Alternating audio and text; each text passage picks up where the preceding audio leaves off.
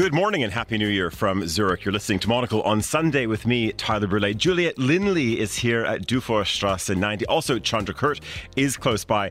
Juliet, buon anno. Very nice to see you. Buon anno and happy Epiphany for yesterday. Oh, yes, happy Epiphany as well. Three Kings Day as well. Something like that? Yes, same. And Befana in Italy. Okay. What is in the papers today? What have you found? Well, there's a bit of a racism row brewing in Spain linked to one of the three kings. And then maybe we can look at AI and how many of us are using it in our jobs and how and should we acknowledge it? I actually read a very good piece from a forecaster said we've already reached peak AI, at least in terms of media coverage. Anyway, we're also going to be heading to the Bosporus as well. I'm Hannah Lucinda Smith in Istanbul, and coming up later, I'll be bringing you all the news about football, the economy, and elections. And we'll also be speaking to our deputy head of radio, Tom Webb, about the upcoming World Economic Forum in Davos. Juliet's going to be there as well. She'll tell us all about it as well. It's the 7th of January, 2024, live from Zurich. This is Monocle on Sunday. Live from Zurich, this is Monocle on Sunday with Tyler Brûlé. And good morning from a rather damp, very cloudy Zurich this morning. It's sort of, from looking at the buildings beyond the studio here, there might be a promise of a little bit of sun coming through. Juliet, good morning. Was it sunny up where you live? Because you're sort of a little bit above the lake. 10 meters above where you live. 10 meters above me, yeah. Well, it was forecast massive snowstorms today, but all we got was drizzle. Yeah, exactly. But who knows? It's sort of hovering around zero. So let's see what happens.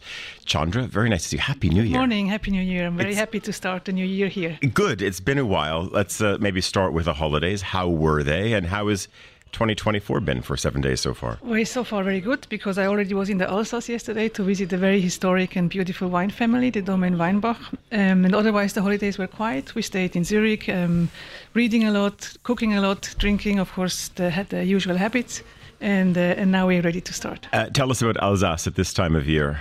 Well, it's a little bit, of course, the weather was the same. It is heavy. It is the grapes, they have no leaves, so it's really brownish. But you have these little villages with the colorful houses. So it's always very special to go there.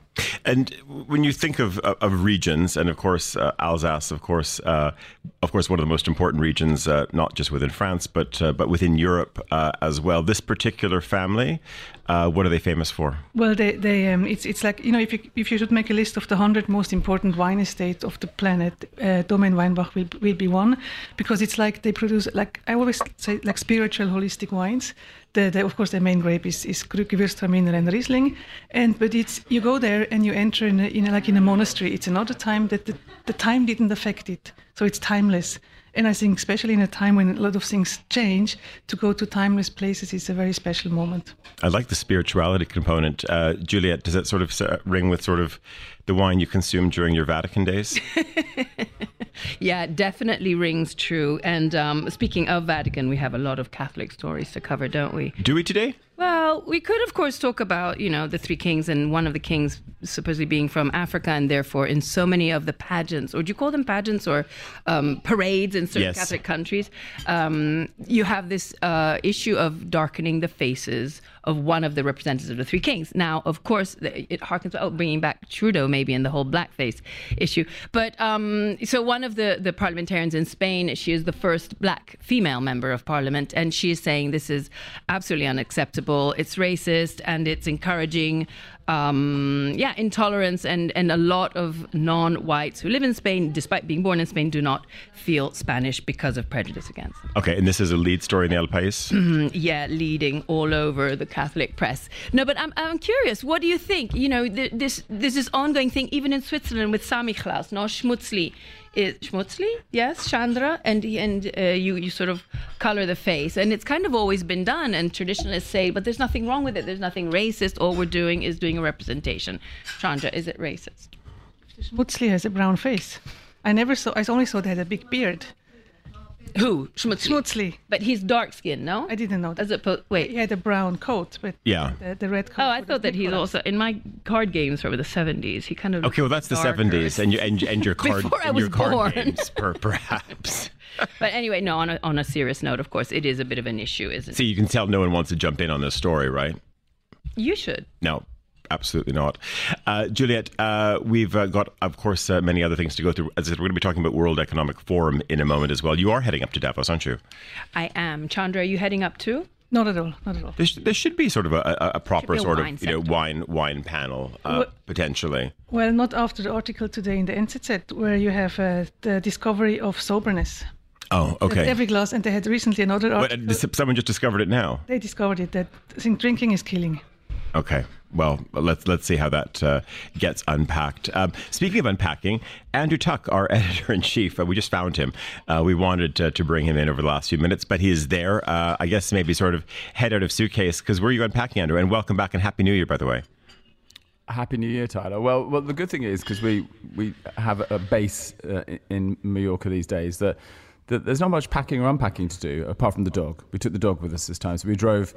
It takes 2 days to get from London down to Palma de Mallorca and then just a bit over to come back because of the way the ferries run. But yeah, amazing. So amazing to be on the road and then in a very nice and sunny Mallorca over Christmas and New Year. Have you ever forgotten the dog? One of those moments that, just because you get into sort of rhythm and it's so comfortable, in your new setup, and then you're on the ferry. It's like, where's Macy? No, she's kind of a bit of a shadow wherever I go, and I did kind of break the law actually in Barcelona when she was sitting on my lap, and we needed directions, so we forgot that it was illegal to have a dog on your lap, and we stopped and asked a policeman for directions, and but anyway, she was so cute that she put her head out the window and tried to kiss him, so he stroked her rather than giving us a fine, but he did warn us that we're not really meant to be driving a few thousand miles at Christmas with the dog on the lap, but we'll see how that goes. Andrew, tell us, first few days back in the office, how's London, and how's the world of our editorial floor? Well, the way that the days have fallen this year, of course, we have a radio team in, and we have a squad who do make sure that nothing too terrible happens in the world that is reflected in the Monocle Minute. But it meant that there was only a couple of days at the end of the week for the return. So it was a bit of an easing back in. But a good mood, actually. Lots of people had been all over the world, had returned to London. So it was great seeing people who've been in the States, in Canada, back in Oz, all back in the office. And yeah, a really good mood, I think. So you just heard going into the just your introduction that we were talking about the notion of sobriety, and of course Chandra has to weigh in on this topic. But have you done a bit of a sample, Andrew? How many people are on specific diets? How many people have gone vegan this month? How many people are having a dry January in the Monocle quarters at least? Well, I'm going to upset Chandra because I think it's reasonably high. Well, first of all, I would point out that most of the Team Monocle went for it in December in quite a big way. But we put drinks out on Friday for anybody who wanted to have a drink at the end of the day. I think there were 2 takers out of an entire office. Everyone else was looking a bit like peaky still from their celebrations over New Year. But so I think I imagine it will last another week. But it seemed to be a little bit of a quieter return to form. And lots of people, full of ambitions about what they're going to do this year. But in a way, that's a good thing. It's not bad to have a set of targets as you begin the year. And let's talk about ambitions for the year, without giving away too many secrets. But we had a summit in Paris before Christmas. We had a mini summit back in London. You're heading this way day after tomorrow as well, because there's another summit in Switzerland. Of course, amongst our own editorial and commercial team. But what's got you fired up for the year? Well, first of all, let's just take check of where we are as a company, because it's extraordinary in a landscape of big media players how we should be really proud that we have got through the last 3 years and all the things that has been thrown at us by the world, and that we stand in a very strong position. And we look ahead at a year where we're suddenly in a position where I think we can begin to stretch our wings and speed up some of the projects that we've talked about before. So there's definitely going to be a look at how we tell stories in the digital world and what that means for .com. I think there's a renewed ambition about how we run our books business. But I think the key thing is coming back to the journalism.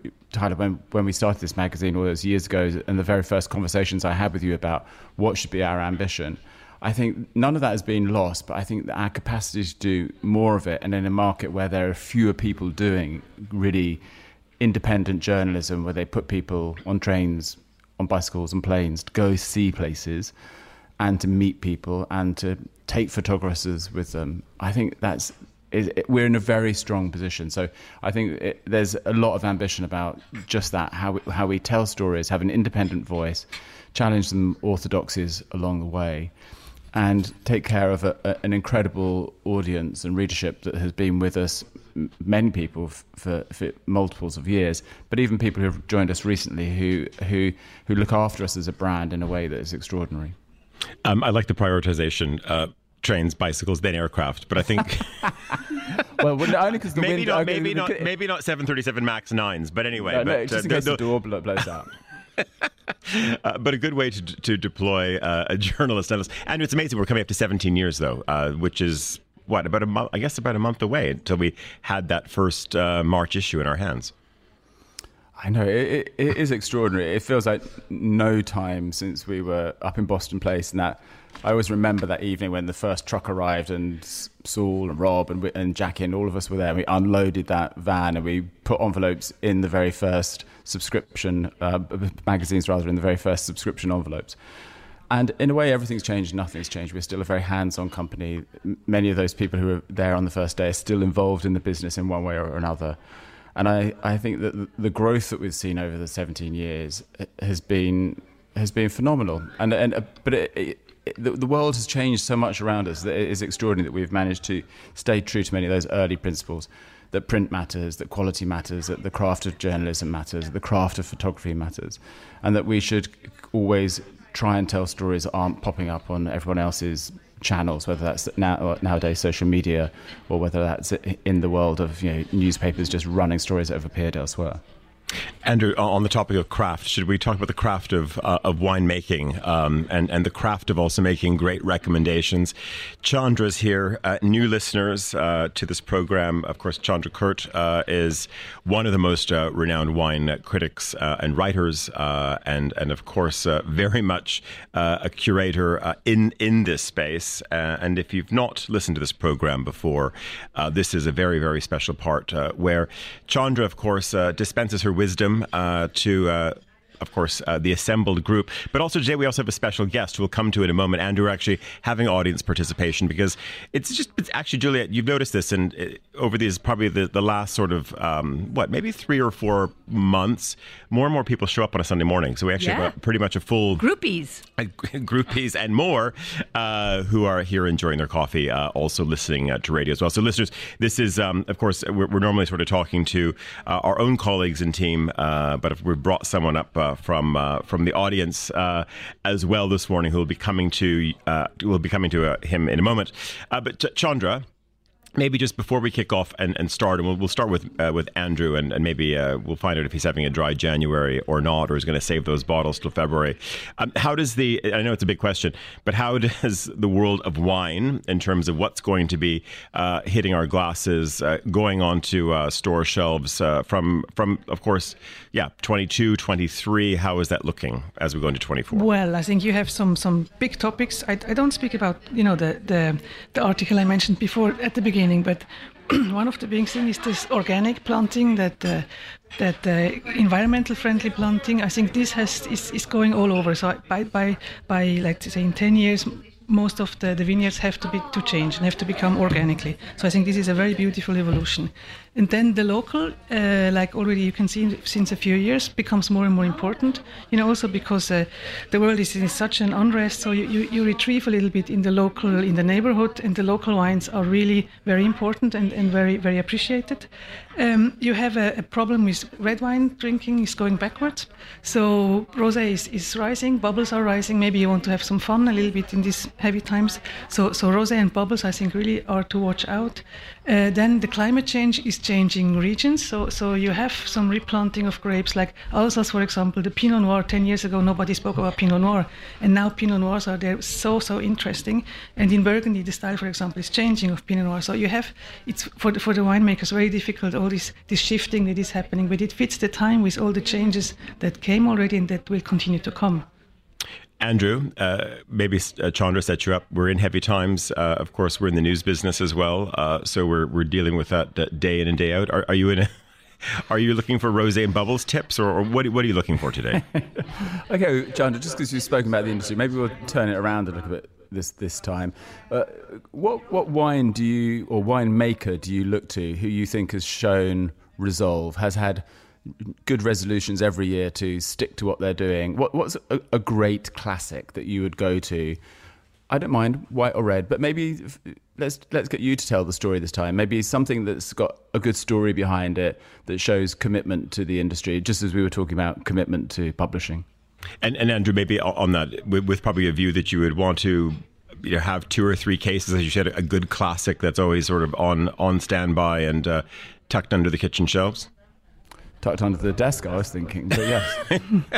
Okay, Juliet, of course, one of the biggest wine consumers around the table. Famously, it's not wine, it's rum. No, I have a question on behalf of our amazing executive producer here at D90, who is about to leave us so sadly because she's heading for South America. So I want to ask Chandra on Desiree Bandley's behalf, like, what should she look for when she's in Bogota when she feels like a little tipple?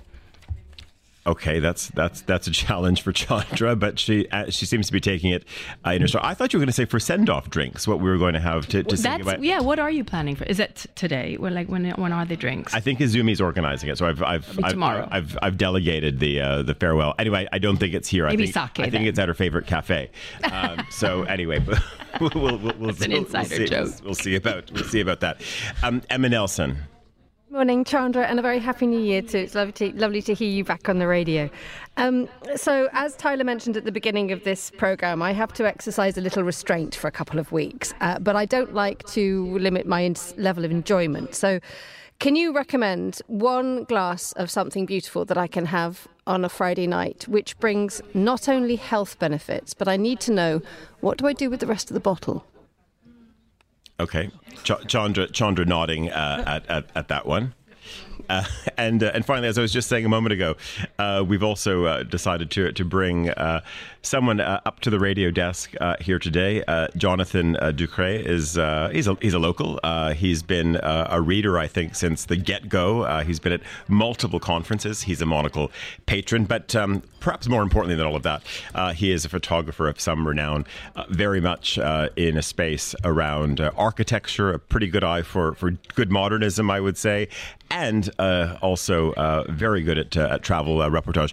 Good morning, Happy New Year. Very nice to see you. Good morning, Happy New Year as well to everyone.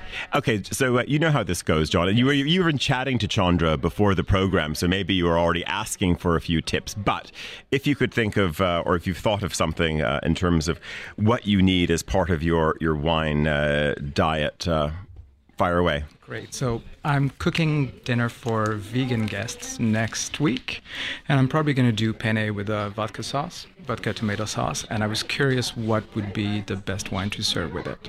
Okay, very good. We will come back, Jonathan, on those. We'll have you come back around the microphone towards the end of the program. Chandra's going to scurry off and do her homework around that. Andrew, just if we were to go to the news component of this program, at least one part of it anyway. What's making headlines? Juliet obviously talked about a story that was bubbling up, or has been bubbling up in Spain, obviously around the topic of the Epiphany. But Andrew, what have you spotted in the UK press or beyond?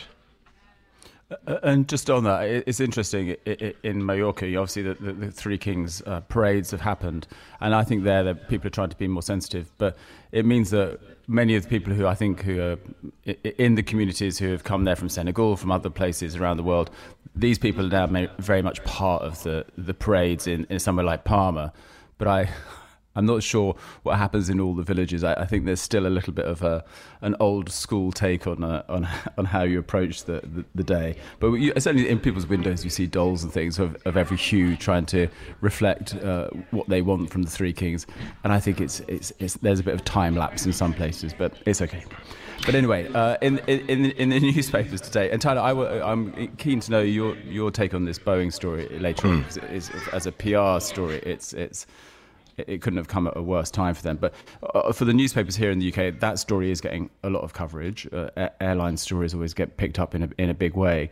But I think here, as you've mentioned in your column this morning, in the Monocle Weekend edition, that the starting gun has been fired on all these elections around the world. We now know that Sunak, the British Prime Minister, says that he's minded to have an election in the second half of the year, which normally means a November election because we don't do them during the aftermath of the summer holidays. So likely November. And he's given an interview to the Daily Telegraph today in which he says that he's as much as said there will be tax cuts that will come in a spring budget. So you can see why he's holding out for November. Because what we have a problem here is that even though there's some other tax cuts which are just beginning to feed through into people's wage packets for what we call national insurance, those are small and they don't negate all the things that have been added on over the last few years. So for him to get a feel-good factor going again is going to be very difficult. So he'll have those cuts in spring and he'll want to see them hit a few successive pay packets before he decides that it's time to go to the country. So the election is a big thing this morning. Andrew, just also it came certainly at the start, very much at the start of the year, and we were just talking about going into the program. I'm just actually seeing it up on screen right now. Of course, we have the abdication of the Queen of Denmark, and it wasn't a story that the UK press probably had a lot of time to do any big long pieces, but it's certainly prime territory in terms of now someone who's been the longest serving monarch, certainly in continental terms when it comes to royal families. Is that making much news?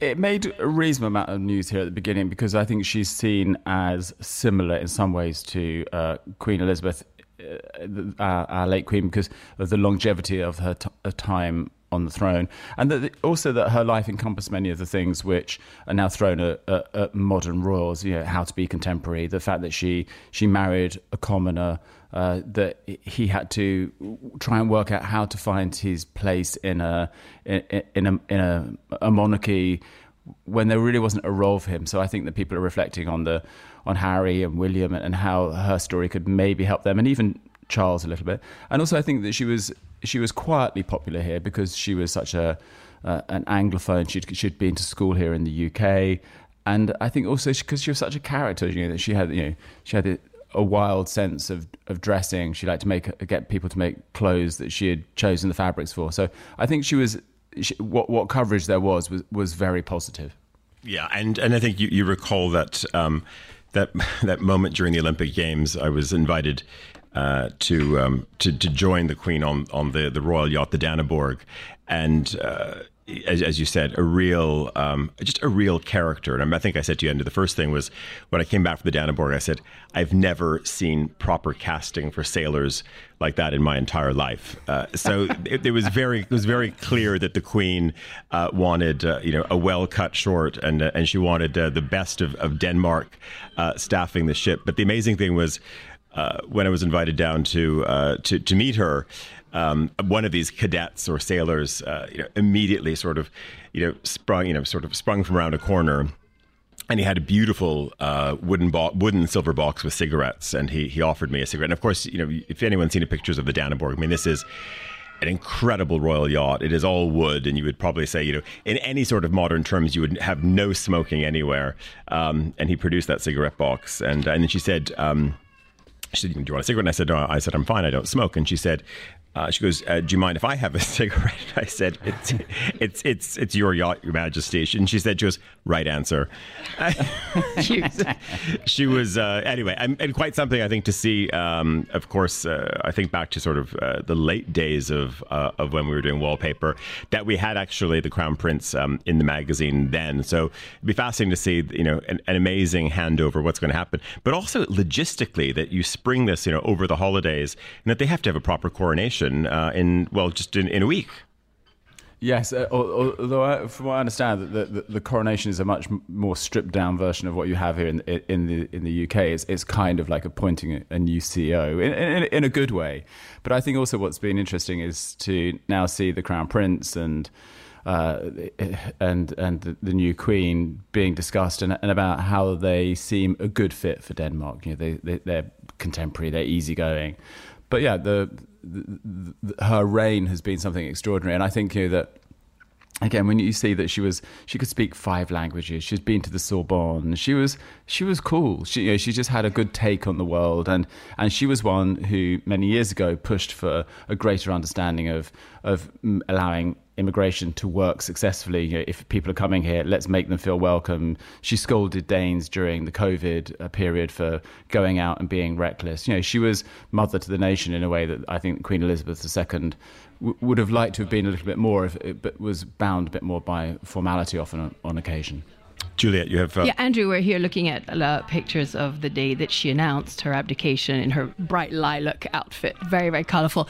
But I'm just curious because, of course, there's been so much discussion about the timing, right? And linking her decision to abdicate. I mean, she's in good health, even though she has a chain smoker and everything. It's not like you would have thought that was coming right away. And everyone's linking it, of course, to her, to the allegations of infidelity of the Crown Prince. And it was kind of like this is what they say, that she figured that if she's going to keep the couple together, promote the husband, as in, is the Australian Crown Princess Mary now to be queen going to break up or not? Well, if I make her husband king, then she won't, which I find a bit demeaning, to think that a woman is that ambitious that she's just going to stay cuckolded as long as she can have a crown on her head. Yeah, but listen, have you been to the palace as well? Or those palaces, you get a royal yacht. It's not just about what gets back on the top of your head. I don't know, Andrew.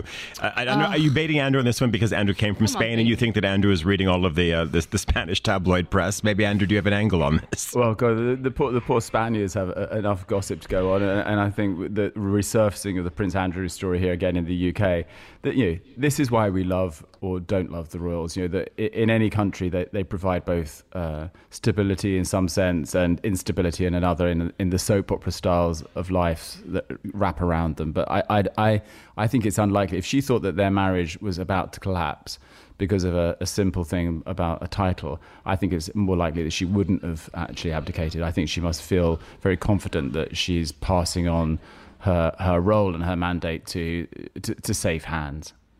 Yeah, I don't. You're.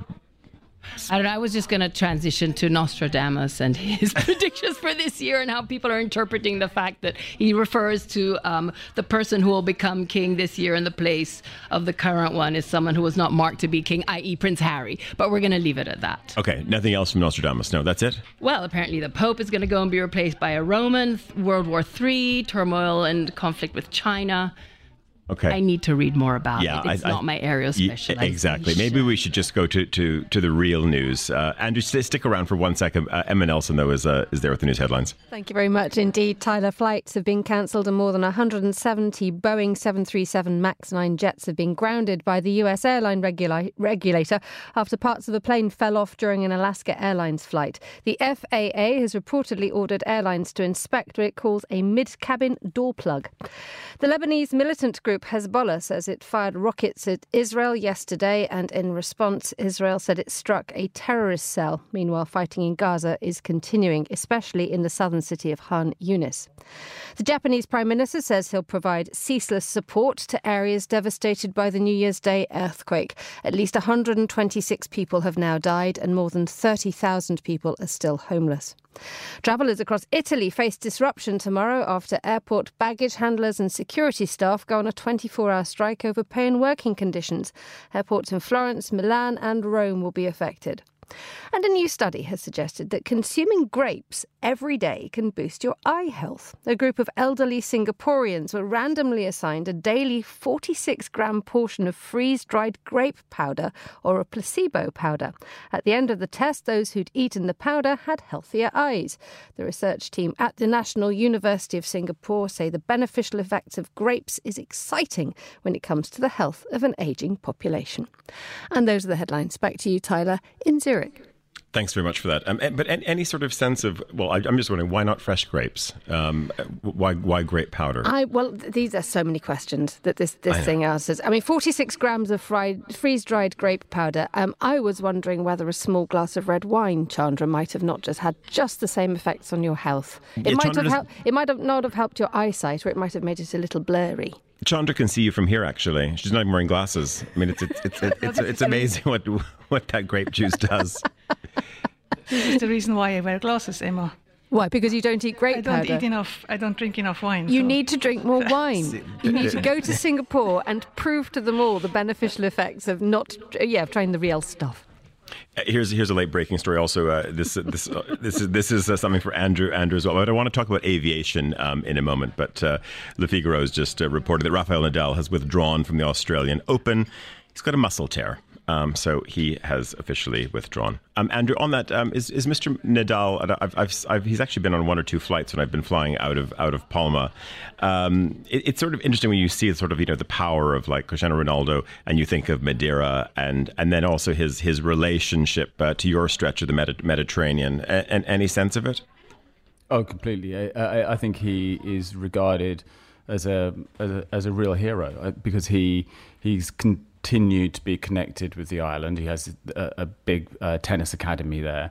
He does lots of work with the communities and with his hometown. He's very much a presence on the island.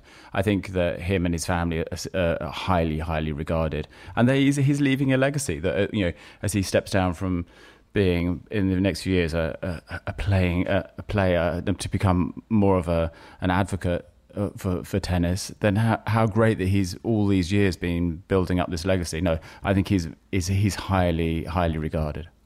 Andrew, just before we let you get on with your Sunday, we will come back to you, of course, a little bit at the end of the program, of course, to have Chandra give out her wine tips. I was just wondering, as a journalist, as an editor, you're spending time, of course, at the end of the year, but also I think going into the start of the year. Being in Spain, you're, of course, now back in the UK. But, of course, we have tricks as journalists. There are things that, of course, there are the lists, the rankings, the look back, the look ahead, that, of course, all news brands do. But I'm wondering, is there anything particular you found in Spain? So whether you're sort of, watching TVE or whether you're reading the Balearic section of El País, that you think, it's interesting how the Spanish and the Spanish media approach and package or certainly build up a certain platform within their own media landscape?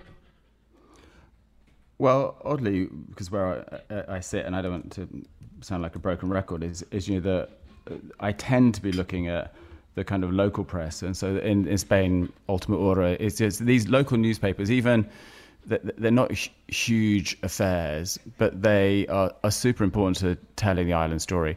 And what's interesting is that even when you go to some of the smaller towns or cities such as Sóller, that they still have two newspapers in Catalan who continue to this day. So I think that local news has somehow survived. And I think that's why many of the reasons I find the Balearics and Mallorca in particular fascinating is because in a way they're almost run like countries. They have their own traditions and habits and ways of doing things. They're big enough to support media brands. So I find myself going to that local news again and again, and it's interesting that they're good on covering politics. They stand up to City Hall. It's a good traditional kind of newspaper model. And then I do look at El País, and I look at El País because I think that just as in the UK, if you pick up a newspaper, it's looking back to the world that it once knew. So Spanish newspapers are very good at covering Mexico and what's happening in Latin America. So it's just that pivot you get from being in a different place and looking out through the telescope. You just see a different world from wherever you stand. As you know from being in the Germanic world, suddenly many of those things from the Anglosphere just don't seem of any relevance whatsoever because it's perspective. And that's again, let's go back to that very first thing we were talking about Monocle. If we do one thing that's really good, I think is we have these different perspectives. We're not sending people in all the time. We're not trying to cover everything from London or Zurich. We have these perspectives from different places around the world. So yeah, I would say pick up the local press.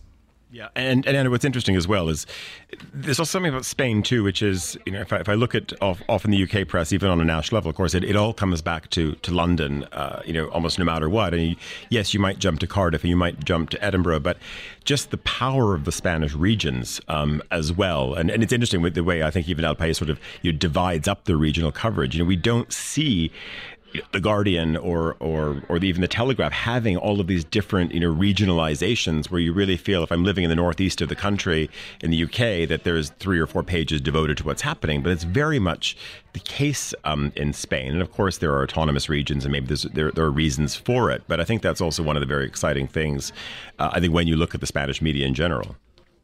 And I think what's also interesting there is that's where the media has a big role, like the likes of El País, because it is very regional, and you have these super strong cities. You have Valencia, Granada, Sevilla. So if depending where you are in the country, you don't need to go out of your region to find a great city or the mountains to go to. These regions are all very self-sustaining. So the Spanish central government, I think, is certainly dependent on newspapers doing this coverage, because how you make connections between places and link people together is super interesting. So for the Balearics, for the Canary Islands, the other interesting thing is not a media story, but to make sure that people feel that they can go back and forth and that Spain functions as a whole and doesn't break up only into its constituent parts.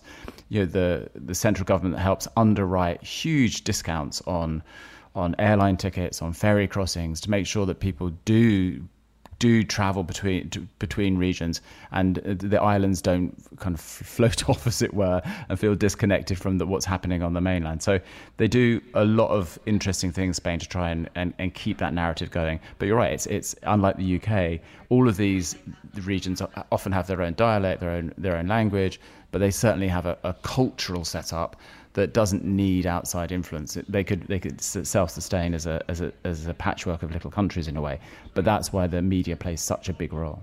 Andrew, you mentioned plane tickets. It'll be interesting to see what happens with the 737 MAX 9 story right now, because we have, of course, the U.S. transport authorities, they're calling for, of course, a grounding of these aircraft. We're now waiting, though, to see if this is going to happen within Europe. I know Icelandair, one of the big airlines, of course, that fly this aircraft. And of course, others as well. But of course, most European fleets are much more Airbus heavy, but quite a remarkable week in aviation news. Emma, you can jump in if you want very quickly, but we're also just watching on the screens here, of course, replay of the week's events.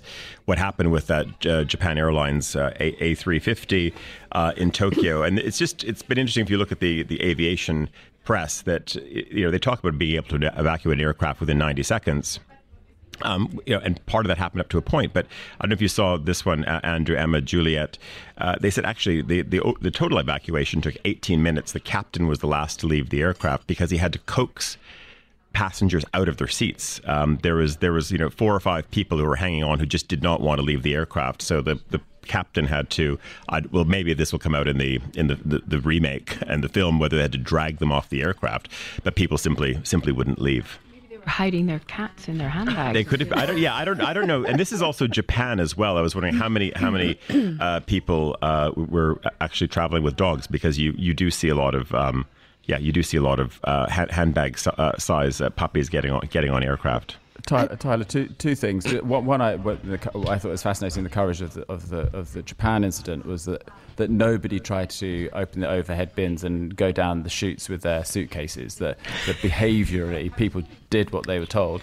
And secondly, with today's story, I always thought that it was probably best to be, not that I ever think about this, but if you were trying to get off a plane that did crash land, that you'd want to be near the emergency exit doors. Now, this was apparently one that wasn't being used, but it makes you think that is it actually safer to sit further away from those exit doors rather than closer to them? Because if that's the weakness in a plane's fuselage, and it's extraordinary that those 2 seats were empty next to it, and then this young kid, it seems, was they managed to pull him across to the other side of the aisle. So a piece of luck, but it makes you wonder where's the safest place to sit on a plane. I know, and they're also saying they're calling for people, whether it's I guess some part over Oregon, etc., to see if part of the fuselage is in their back garden as well. Not to mention the amount of phones that got sucked out of the plane as well. I'm not sure how many people lost phones, but they said just a lot of like phones also went out of the aircraft. But fascinating watching both the Japan Airlines story. But I think also, again, starting here you start a year, the airlines have been feeling very good about things. And suddenly you have a grounding. Of course, Alaska Airlines looking to merge with Hawaiian at the moment as well. Not what you want as an aviation CEO at the start of the year. And we'll come back to you in about, I guess, a little under 15 minutes time. It's just gone 18:44 if you're listening in Kyoto, and it is just gone 11, coming up to 11:45 in Istanbul, where we're heading now to, of course, talk to our correspondent there, Hannah Lucinda Smith, is in Istanbul for us this morning. Happy New Year. Very, very good to hear from you. Happy New Year. Hannah, just if we look at whether we're looking at the front pages or flipping open screens and watching Turkish broadcasters, what's dominating news stories at the start of the year in Istanbul and beyond? Well, right at the start of the year, in fact, in that gap between Christmas and New Year, there was one story which really dominated the headlines here, and that was to do with football. The Turkish League Super Cup, which is the equivalent of the FA Cup in the UK, it was due to be held in Saudi Arabia. The Turkish Football Federation had struck a deal with the Saudi football authorities. Galatasaray and Fenerbahce, probably the two most famous teams here in Turkey, were due to play each other on the 29th of December. And literally at the last minute, as the teams were coming out onto the pitch, it was called off. The reason being that both teams had wanted to wear T-shirts featuring Ataturk, the secular founder of the Turkish nation. It's 2023 was the centenary of the founding of the Turkish Republic. They'd wanted to do that to commemorate that. And Saudi officials said, no, that's not allowed. It's not part of the contract. And the match can't go ahead if you do that. And so both teams took the decision not to play, flew back to Turkey. And how did this play out? Because as you said, it's you talk about also the centenary of Ataturk, and it feels like there was a reasonable sort of, I don't know, at least I would say from a perspective beyond the Bosporus, that there was a bit of a lid on this. But if I was sort of to look at both sides of the political divide and maybe even further afield, how did it play out? Yeah, I mean, I think it says quite interesting things both about Turkey and also about Saudi Arabia. I mean, when we think about Turkey, obviously in the past 20 years, under the leadership of President Erdogan, Islam has come back into public life in Turkey more. That's something that Ataturk, when he founded Turkey, really wanted to kind of stamp out. He wanted to banish Islam from public life. He wanted to make Turkey a modern secular state. And Erdogan's opponents still take Ataturk as their kind of totem. You'll still see, people with tattoos of Ataturk. You'll see pictures of him everywhere. He's really still a kind of political marker. But the interesting thing is that he almost goes beyond that. Even religious people here in Turkey, even people who support Erdogan, will still say, look, Ataturk is the founder of our nation. He's the figurehead for us. And, really the outrage in Turkey was across the board when Saudi officials refused to allow the players to wear those T-shirts.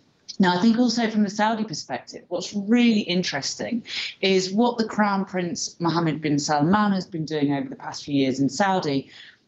Different in a lot of ways to what Ataturk did, but in one sense, it's very similar. He's trying to do the same thing of kind of banishing religion from public life somewhat, to kind of make it a more secular, more modern state. We've seen that in things like, the organising of music festivals, the relaxations on the restrictions on women. And also in the kind of money that's being poured into sport in Saudi Arabia. Critics would say it's sports washing. Saudi Arabia would say, it's part of the effort to kind of bring the country into the 21st century, modernise it. But, the fact that they still were very, very uncomfortable with having this symbol of secularism so prominently displayed, I think, really says something about the kind of tension between political impetus for change and how quickly society catches up. And, that's something that still plays out in Turkey. A big part of Erdogan's success is based in the fact that, Ataturk's secular reforms, loved by half the nation, hated by the other half. And that's still a tension that plays out. So I think it's really, really interesting reflecting on both countries. Hannah, I want to maybe just move over to another topic, which is, of course, wage rises, certainly wage rises when it comes to minimum wage at a national level, a story that you've flagged up. And I mean, and a significant jump, and maybe just on the topic of jumping, maybe to jump ahead, why is this happening? Of course, we know we have an extraordinary inflation issue within Turkey, but it's one thing to say that we're going to to have wage rises of 10-15%, but we're talking about something in the area of 15%, 50%, which is quite remarkable.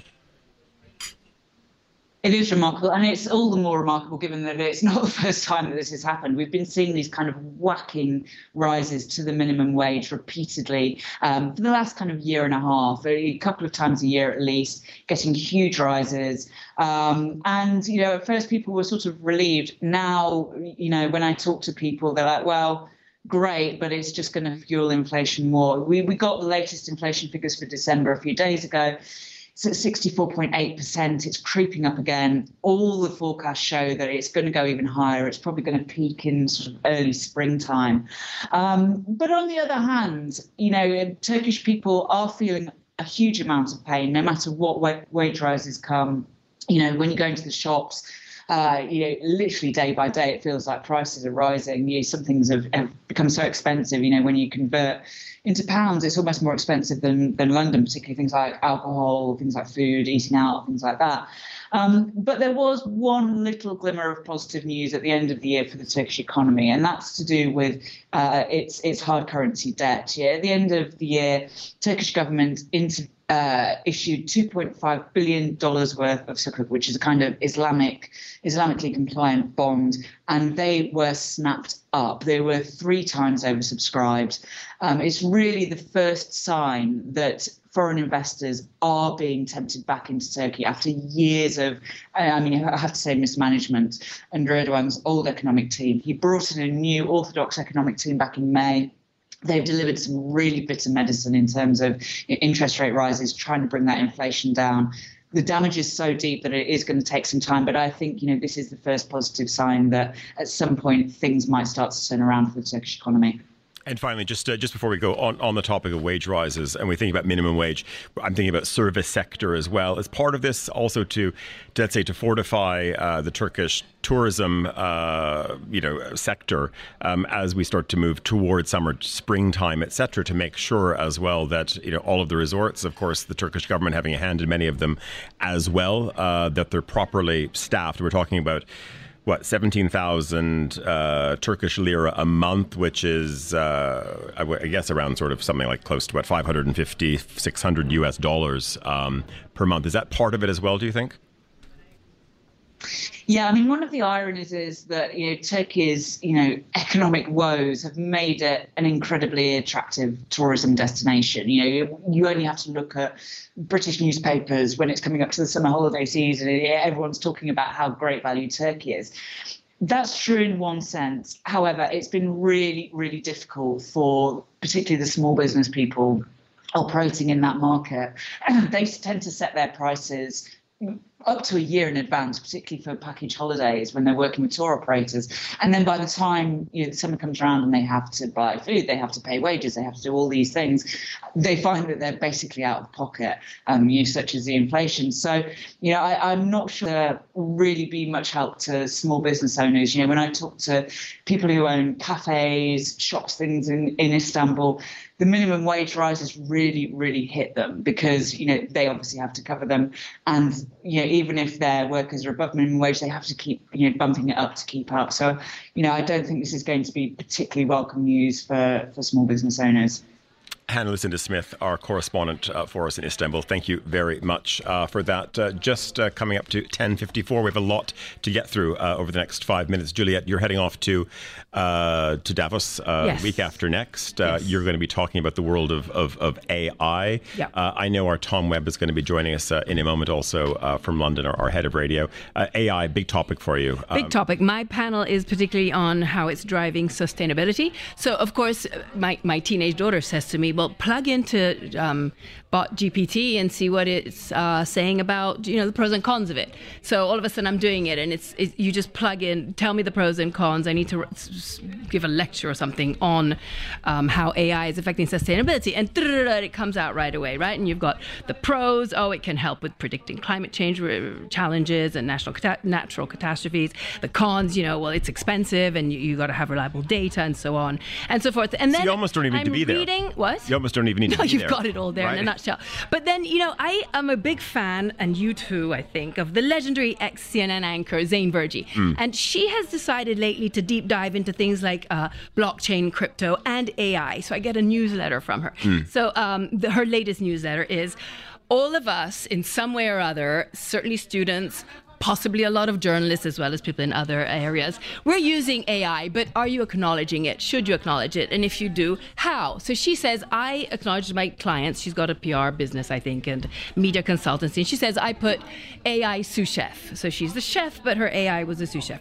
And she's giving other suggestions. I'm going to run them by you. She says, you could write written by human, co-created by machine, or AI-assisted article, or co-authored with a bot, or enhanced by generative intelligence.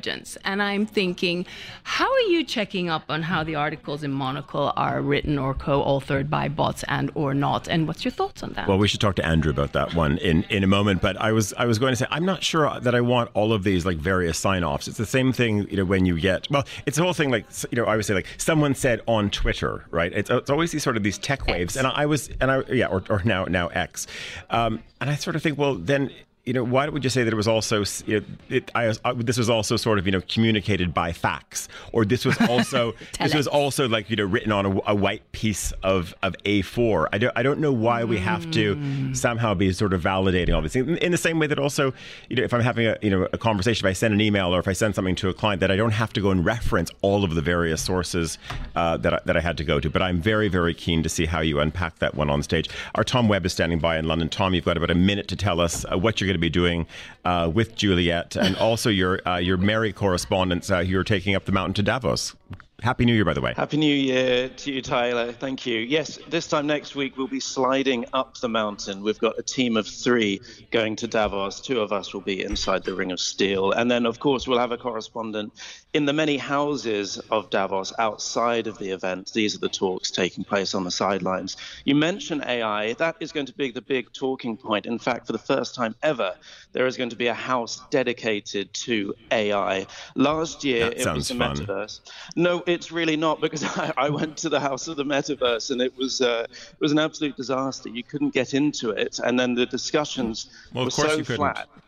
No, it was. I think Nick Clegg was working the door there. It was very, very negative. In fact, the idea that everyone is going to be sort of assessing global conflicts on this platform. It never happened. We know what happened to the metaverse this year. AI was discussed very negatively. Also last year, threats to jobs. Again, not to the scale that they were predicting. This year, AI is all about how it's going to boost infrastructure, healthcare systems, transport. The other big theme that we are seeing, of course, is the elections that are taking place. The Taiwan election will be happening just before proceedings start. Very, very worried about a blockade on Taiwan. It's also related to another topic that will be huge, and that's energy. And we've seen that there is the potential of China weaponizing net zero. They've got all the technology for solar power, for what we need for electric cars. Is this election going to cause the rest of the world difficulty to access these technologies? Tom, we're going to have to leave it there because we have much to get through over a few seconds. I should just tell our listeners we're going to run over time, because it's so exciting. It's the start of the year. There's much more to get through. So also to our technical team, we're going to be running adrift. But we look forward to your coverage with the team from the World Economic Forum. That was our Deputy Head of Radio, Tom Webb. Okay, Chandra, you've been given your assignment. Let's start with with Juliet very, very quickly. Juliet, what were you looking for? You were looking for South American wine, because Desi is going to, and you say Desi's leaving radio, but she's only sort of temporarily going away. She's going to still be working remotely, though we're not huge fans of remote working. Nevertheless, we're going to allow this to happen when she's in Bogota. It's a 6-month sabbatical. Yeah, isn't that right? You asked Chandra what? I asked on Desi's behalf, what should she drink? Presumably that's not too unsustainable. So in sense of like local wines, maybe. Chandra, tell us. So Bogota, the neighboring country like Argentina and Chile will be the main wine you find. But from Bogota, there is a very nice winery called Ain Karim Vineyards. It's high altitude vineyards. This is very especially for South America, and they do the classic grapes like Cabernet Sauvignon, Sauvignon Blanc, Merlot. So try to find them. Okay, big thumbs up from there. Jonathan, you've got to cook. Very generous of you to cook for a group of vegans. I would never do that. Tyler would never do that. You would never do it Seriously, either. Anyway, I could throw a tofu. Okay, on but the anyway, grill. but go for it. Tell us. No, and they're listening to the show, so now they know what I'm cooking. Okay. So. Well, anyway, listen, vegans, thanks for listening. Go ahead, though. So, Chandra, what should I serve with my penne and the vodka sauce? But are you sure the vodka is vegan too? This maybe you have to find out first, because in the wine select section I will take a vegan wine, and as you also come from Switzerland and went outside, I choose from Dieter Meier, the famous musician. Yes. Take his Puro Malbec from Argentina. It's totally vegan, it's biological and highly rated, so you will be fine. So at least the wine is vegan. But wait, could you just explain, why wouldn't a wine be vegan? Yes. Yeah, because when you filter, when the wine is finished, you filter it, and then there are used all kind of things like from fish platters, or you put egg white in the wine, so it binds the yeast. So there are all kind of Fish bladder. I had no idea. methods that can be used. Thank you. But not that you feel it in the taste. I mean, you cannot say if it's vegan. If it tastes fishy, it's bad. Andrew. Yeah, Andrew back in. Hello. Yeah, I'm here. I'm just wondering about ordering a shot of fish bladder at my local pub. Right. Who knew? Thanks, Chandra. You've put me off another drink. So I was asking for something from your industry. It's a resolution, something that's a good story, but I would certainly want to drink as well. Yeah, I think you was a tricky one, because you also mentioned classic, and your classic, there are so many stories, but still because of the inspiring and the resolution, I think I have to go back to my old friend Dirk Niepoort, which inspired so many winemakers. He motivated them to create new wines, and he always went across the borders. And I think these days it's important that we cross borders, we work together, we help each other. Andrew loves crossing borders. Yeah, this I thought so. And he's also right. cross-bordering all the time, and he's not far from you, so he's in Portugal. But he also did wine in Spain, and I think you should try his wine Charm, which is also always nice to speak about, a charming wine. It's from old Zürich Roriz grape, grows on slate, and he will inspire you for the year. And John, I was also going to say, amazing what Mr. Newport is doing just in terms of labeling. I mean, it's very impressive. I think I don't know anybody in the whole industry that is so creative and so inspiring. Now they embarked on doing something without alcohol, which is maybe important these days. But he's a non-stop creative source, and I think this is very beautiful. Andrew, so you got to pack up the car, get on the ferry, head up towards the Douro Valley, heading up towards Porto. Oh, what a lovely story! Thank you. And I didn't get to say Happy New Year at the beginning, Chandra. So. Oh, Happy New Year! Happy New Year! Andrew, I think actually it's a good story for us. Not that you're talking about future stories in the magazine, but it would be great to do something with them, because it is, as I said, Chandra, just who's working graphically with them on the labeling and everything it's quite something. No, it's really, and this, I think it's connected to him also, because he gives this energy of creativity. And finally, Emma, I know we've made you scramble because the show has run over, but hey, listen, it's it's the world of broadcasting, live broadcasting. We push back when we're ready, Tyler. Indeed. So tell us. Okay, so Chandra, I needed something that was basically brought me health benefits, and I'm not having a dry January, I'm having a vaguely damp January. So just something that's delicious and soul affirming, and what do I do with the bottle? That's the one thing. That's the biggest problem I have, is once the bottle is opened, then it has to be finished. Yeah, so you have to trick yourself and you take a small bottle. So, and as you only drink one time per week now, yes. So, and on Friday evening a glass. So I will not go, it's difficult to have just a glass, and otherwise you end up with a port wine. But I suggest you buy a small bottle of Bordeaux, go to your local wine store nearby, ask for a small bottle of Bordeaux. And the good thing is that Bordeaux has a lot of polyphenols. This is what you mentioned before, the powder of the grapes. And these polyphenols they're antioxidant, they have all kinds of good benefits. So you open the small bottle, which is part of the ceremony of enjoying wine. So you will just feel mega cool. And you cook something, have your little bottle of wine, and this is. But how little a bottle are we talking about? Because I also want to know. 3.75. Okay, so that's half a bottle. 2 glasses. Yeah, that's exactly. half a bottle of wine. Okay, that's fine. Yeah, that's we're not talking about one of those enough. thimbles you get in economy on a plane. But is a tiny bottle of Bordeaux actually any good? Yeah, of course. Every big chateau also makes a small bottle, so you will find. Chandra, you instantly make me feel healthier. Thank you. There you go. You see? I feel wonderful now. Health benefits of Chandra Cat. Indeed. Listeners, sorry for running over time, but hey, it's the start of the year. It's what we do here on Monocle on Sunday. My thanks to Juliette Linley. Very nice seeing you. We'll see you up in Davos, hopefully. Chandra Kurt, also Emma Nelson back in London. Of course, Andrew Tuck, Hannah Lucinda Smith, and also our Tom Webb. Desiree Bandley, she's off to Colombia. A big farewell. She hasn't booked her flight. Let's see if she leaves. Mariella Bevan back in London. And also Wadi Saka is going to be looking after the desk for us as well. I'm Tyler Relay. We are back next week. Have a good week. Bye-bye.